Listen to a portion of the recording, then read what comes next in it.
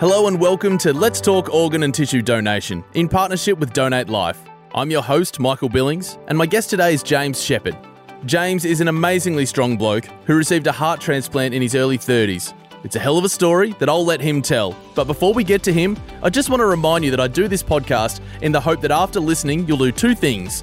Sign up to become an organ donor at donatelife.gov.au and talk to your family about your desire to be an organ donor. Both those things are as important as each other, and just one organ or tissue donor can transform the lives of many people. I'll remind you at the end of the episode, but for now, here's James Shepherd. James, thanks for joining me today. No worries, thanks for having me. Where does the story start for you? I guess the story starts for me way back, probably about 5 to 7 years ago. I was a bloke in his mid to late 20s who was just living a pretty normal life, to be honest.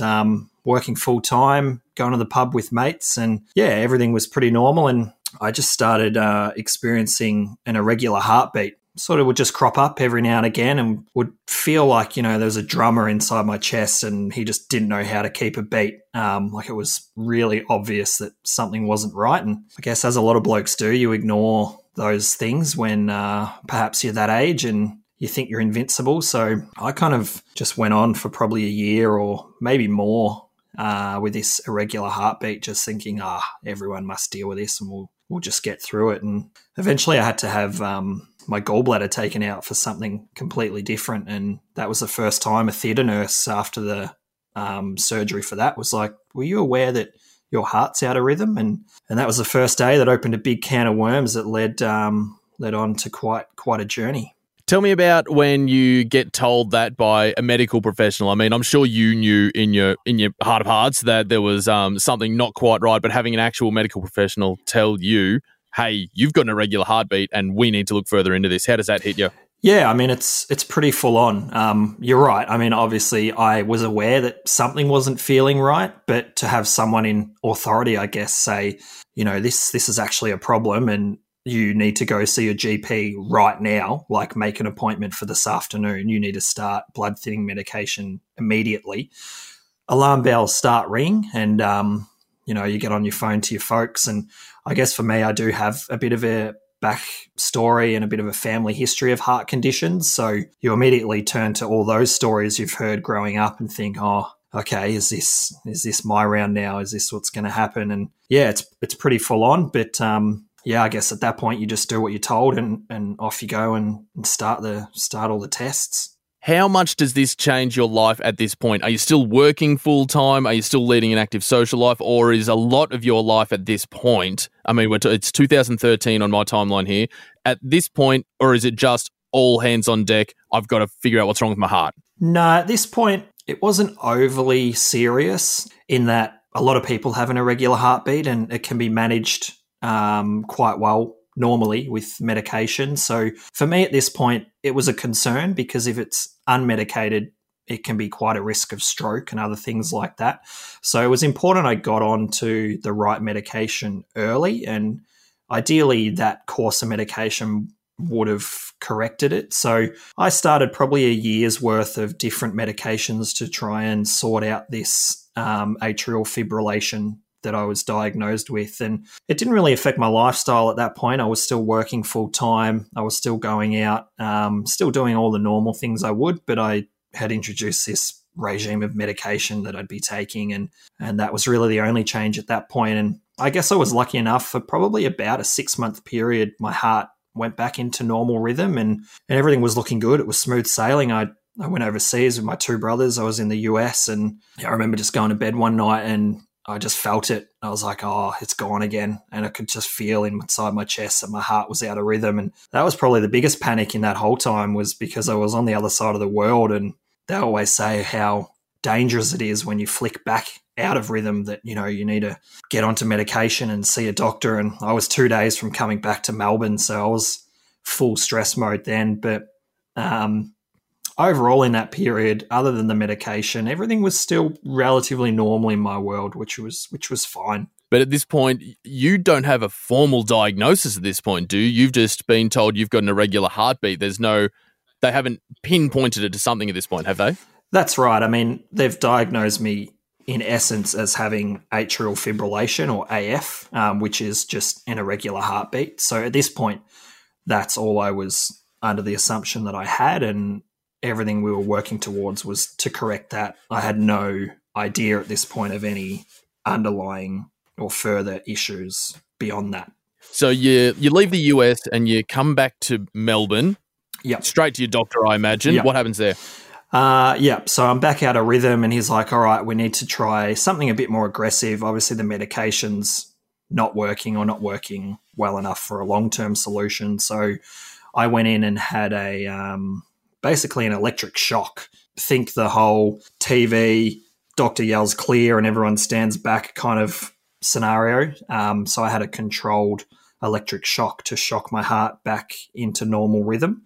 What's that feel like? Well, I wasn't awake for it, thankfully. I'm sure it'd be pretty intense if you're awake. But they knock you out for a couple of minutes and do the procedure. And that worked perfectly fine for 12 hours. And then I was back out of rhythm again. So we'd class that as unsuccessful for a 12-hour solution.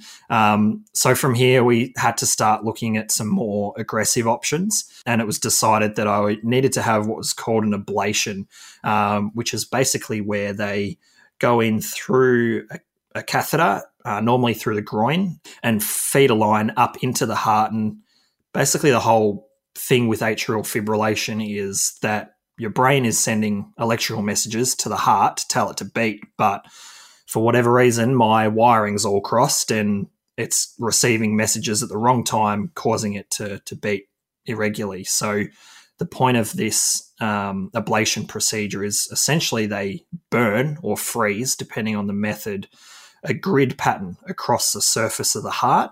And that forms scar tissue and basically is putting up like a barrier to these electrical signals. And the theory is that once the scar tissue forms, that the correct electrical pulse would naturally find its way to the heart, and all those irregular pulses would be blocked by that framework. So that's what I was booked in to have next, and got around to having that. And as a lot of things through my medical history, it didn't exactly go to plan. I went in for that operation and basically woke up from that and was told that they had to abort the procedure halfway through as they found a blood clot inside my heart in what's known the left atrial appendage. So a small sort of appendage of the heart on the left side that a clot had formed in there. So too dangerous for them to proceed. So they had to abort that, and we had to sit back and look at, all right, what are our next options to try and do this procedure. How does that hit you? Because I imagine you go into something like that and you're like, when I wake up, my heart's going to be fixed and I can get on with this and put all of this behind me. And then you wake up and they say, hey, not only could we not fix the problem we knew, we found another problem. Yeah, look, it's a terrible thing, to be honest, to wake up.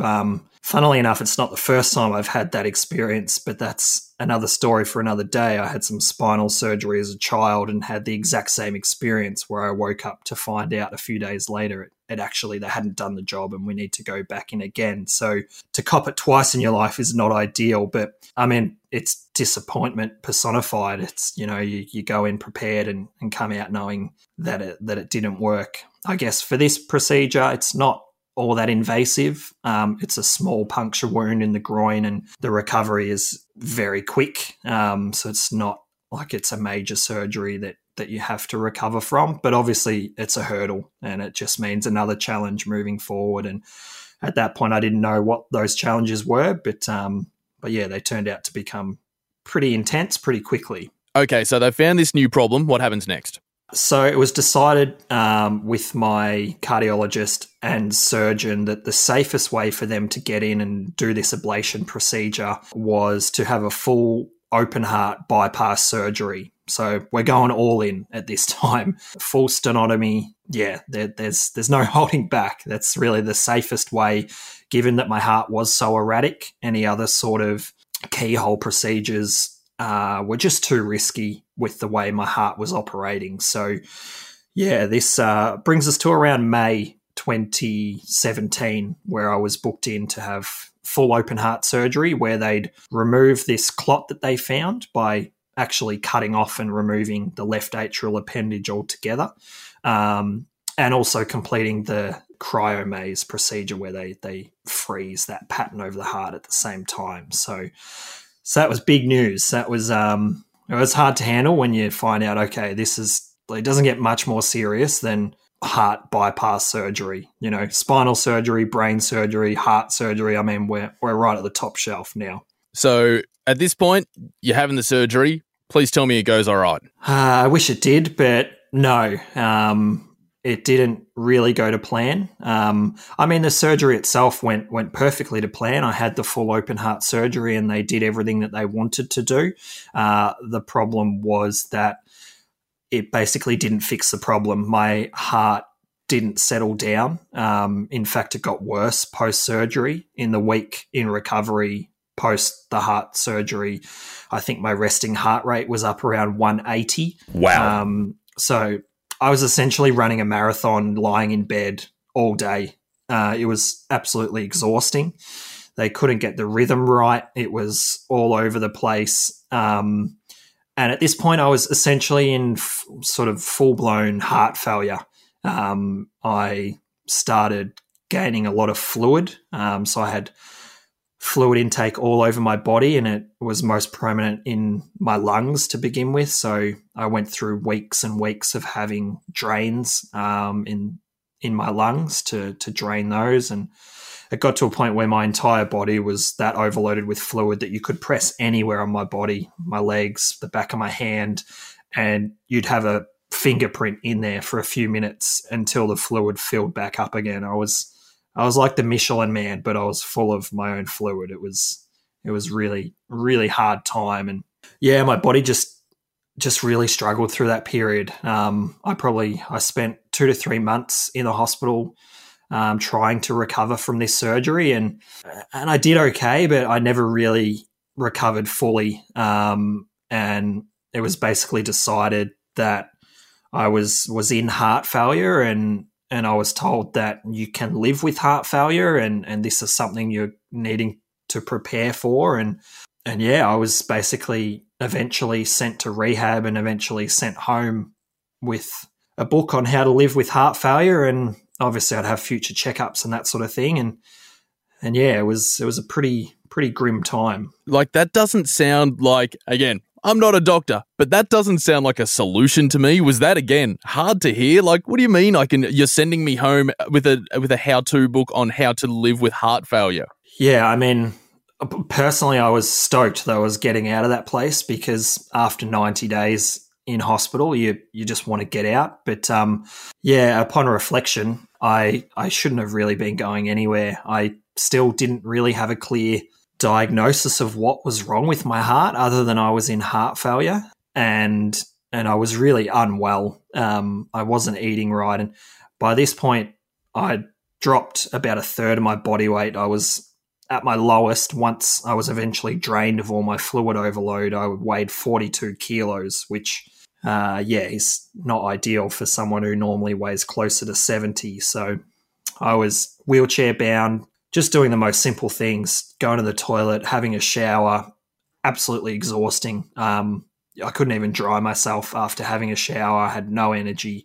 And yeah, was really, really struggling. So after I finished rehab, I went home. I was home for a fortnight, and the fluid overload was back in full force again, and went and saw the GP and was like, this is not going right. And he completely agreed, and we went and got a few echocardiograms and other tests done to check where my heart was at and what was going on. And that showed that I was completely overloaded with fluid again, to the point that I needed to be hospitalized that day. So after being in hospital for 3 months and going home for 2 weeks, which I thought was great and going to be the end of that, I was back to hospital and back to, some more serious looking into what was going on. And this time around, I went to a different hospital, one closer to home. And the first afternoon that I got in there, the cardiologist came in to see me and my dad. And the first thing he asked was, so what do you have? What have you been diagnosed with? And I kind of looked at my dad, and we looked at each other, and we basically couldn't answer. We didn't know. To this point, we didn't have a clear diagnosis. And To credit to this cardiologist, he really made it his goal. All right, well, I'm going to do everything I can, and we're going to get you a diagnosis and get this really looked into and hopefully get you fixed. And I spent 2 weeks in this new hospital and did a whole range of new tests, and was eventually diagnosed with restrictive cardiomyopathy. And it's funny because my grandfather had cardiomyopathy and unfortunately passed away from it. So too my uncle. So it's not really something in my family you ever want to get diagnosed with because it's not a nice thing to have. But in my case, it was actually a really good thing to hear because finally we had at least something. We had a diagnosis and we could start, putting our energy and time into, all right, well, what do we need to do to correct this? And the short answer was I needed a heart transplant, and that's when that discussion started happening. Did they give you an idea of how long you might be waiting for a new heart? I know there's also things like you said, waiting for the phone to ring. Like, tell me how it is waiting for that call. It's a crazy time. Obviously, that's the first question everyone asks when they're talking transplant and wanting to be or needing to be listed is, all right, how long is it going to take? And the guys at the Alfred were confident that hopefully they'd have something come up inside 2 or 3 months. And so that was my goal, was to essentially last that long. It ended up being 8 months for me. And in that time, I wasn't working, obviously, through all of this hospital period, but my full-time job became staying well enough. So when that phone call did ring, I was ready to go. And I was at the Alfred 4 days a week doing different appointments and doing essentially rehab, prehab, so to say, before, just doing a simple gym program so that I could be as strong as I could be. And that was my sole goal. I couldn't leave Melbourne more than an hour away in case the phone did ring. So I guess that's pretty hard. I got one exception one weekend. They let me go away. I had a little weekend away down in Lakes Entrance just to get out of town. I hadn't been out of the inner suburbs for a long time, and I just wanted some fresh air outside of the city, and they made an exception. And I guess if the phone call rang, they just needed to know they needed to build in some extra time into when they finally decided to call me, if that's when it was going to be. But yeah, it's the kind of experience where you know where your phone is all the time. You know how much charge you have left in your phone all the time. You know where the charger is if it's going low, and if you're heading out of range for whatever reason, in a car park or, I don't know, at the cinema or something like that, and your phone might be off or on silent, that you don't turn it off. You don't put it on silent. You make sure it's on, and if it disrupts the cinema, so be it. I'm going to make sure I get that call. So you become, I don't know, very early on, you kind of looking at your phone all the time. As time goes on, I guess you forget about it a little bit, but it's always there in the back of your mind. And every time the phone rings with a private number, you're like, well, is this it? And sometimes it's telemarketing, and one time it's not. And pretty amazing when it is that one time. Tell me about when that call finally comes, mate. Yeah, it was completely out of the blue and completely unexpected. I had my sister and brother-in-law and my nephew over, who was 1 at the time, and we'd had a really nice dinner. I cooked them dinner and dessert, and we were mucking around. Me and my brother-in-law were actually reciting some songs from Aladdin for my nephew, and just having a good old laugh. And then the phone rang, and I took the call, and I wish now I had it recorded, but I don't. But as far as I recall, it was, this is so-and-so from the Alfred, just calling to let you know that we've found a heart for you. And I don't even know what I said, something along the lines of, that's amazing.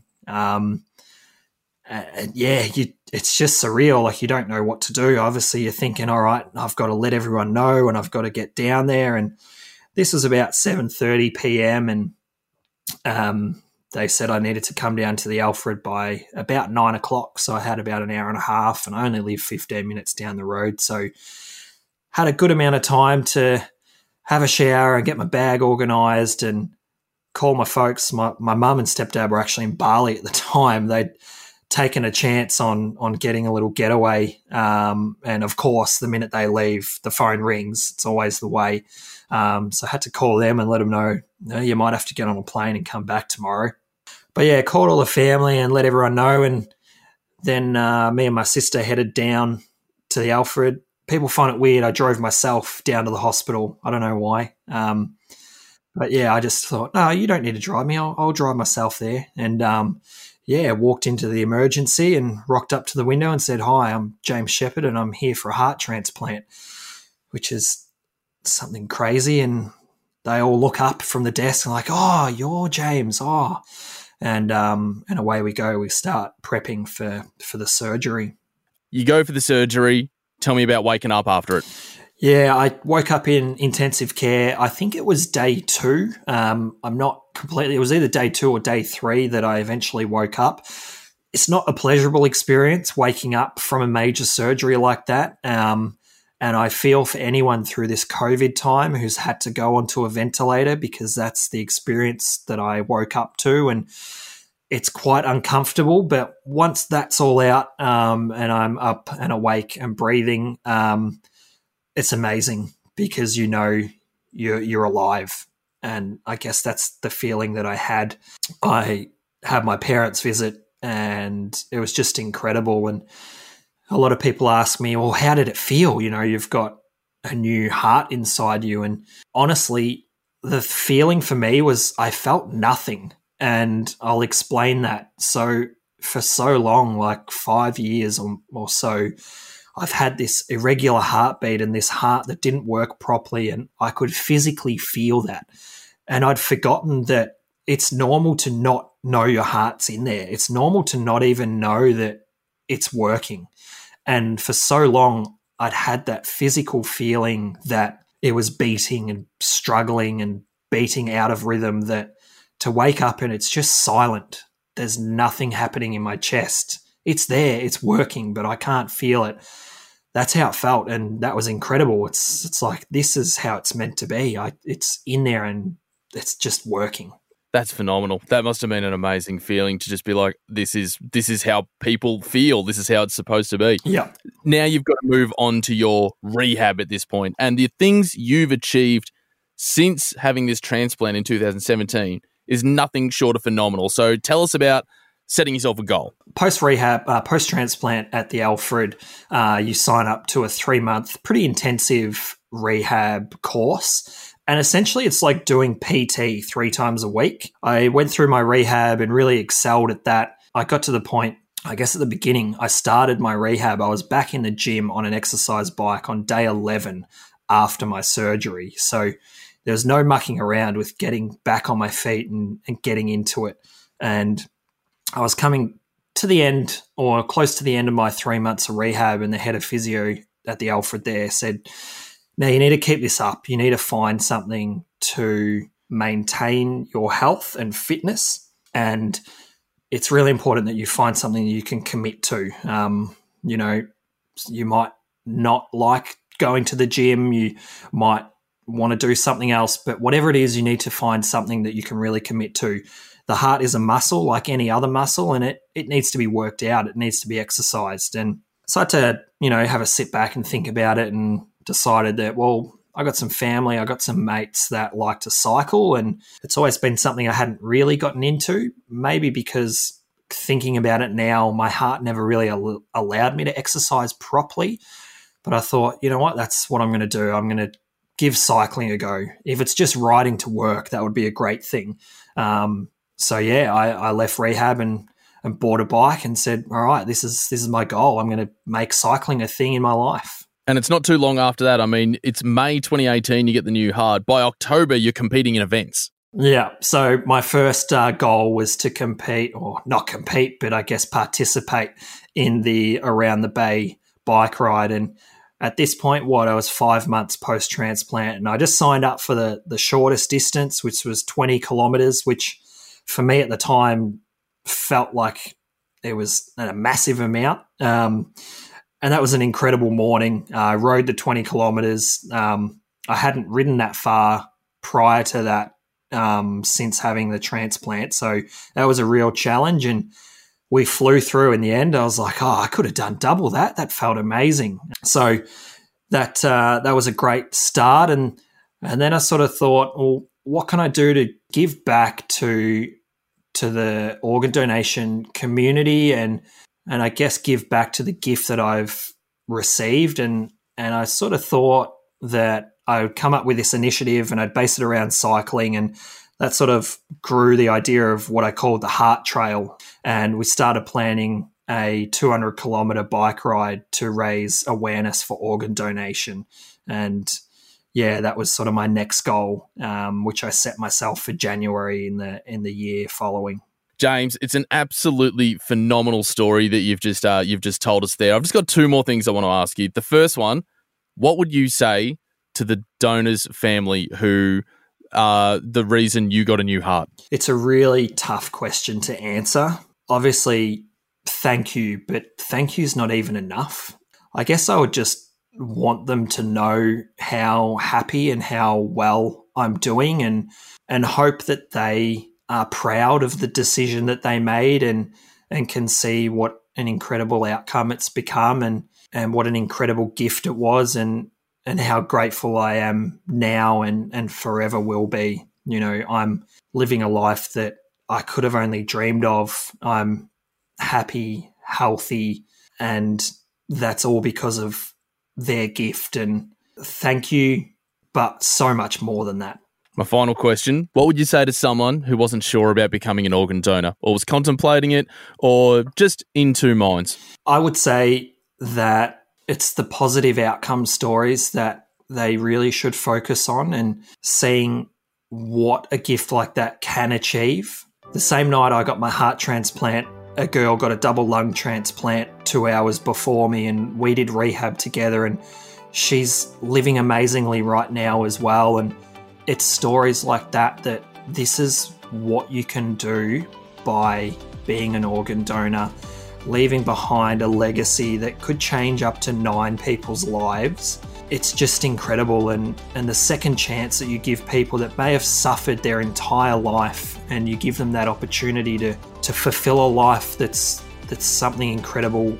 You can't buy that opportunity. And I think that alone should give people, you know, comfort in wanting to sign up as an organ donor, knowing that if it were ever to come to that, what an incredible legacy I can leave behind.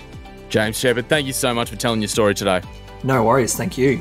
What an amazing story. Only made possible because of one amazing person and their family who decided to become an organ donor.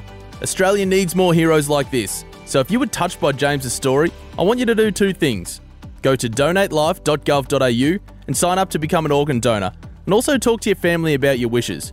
The third one, which is optional, but I'd still really appreciate it, is tell someone about this podcast. Share it on your social media, email it to a colleague, scream it from a rooftop. Let's get the message out there. If you did sign up after hearing this, or you've just got any questions or comments about the podcast, drop me a line. donatelifepodcast@gmail.com. I'd love to hear from you. Thanks for listening.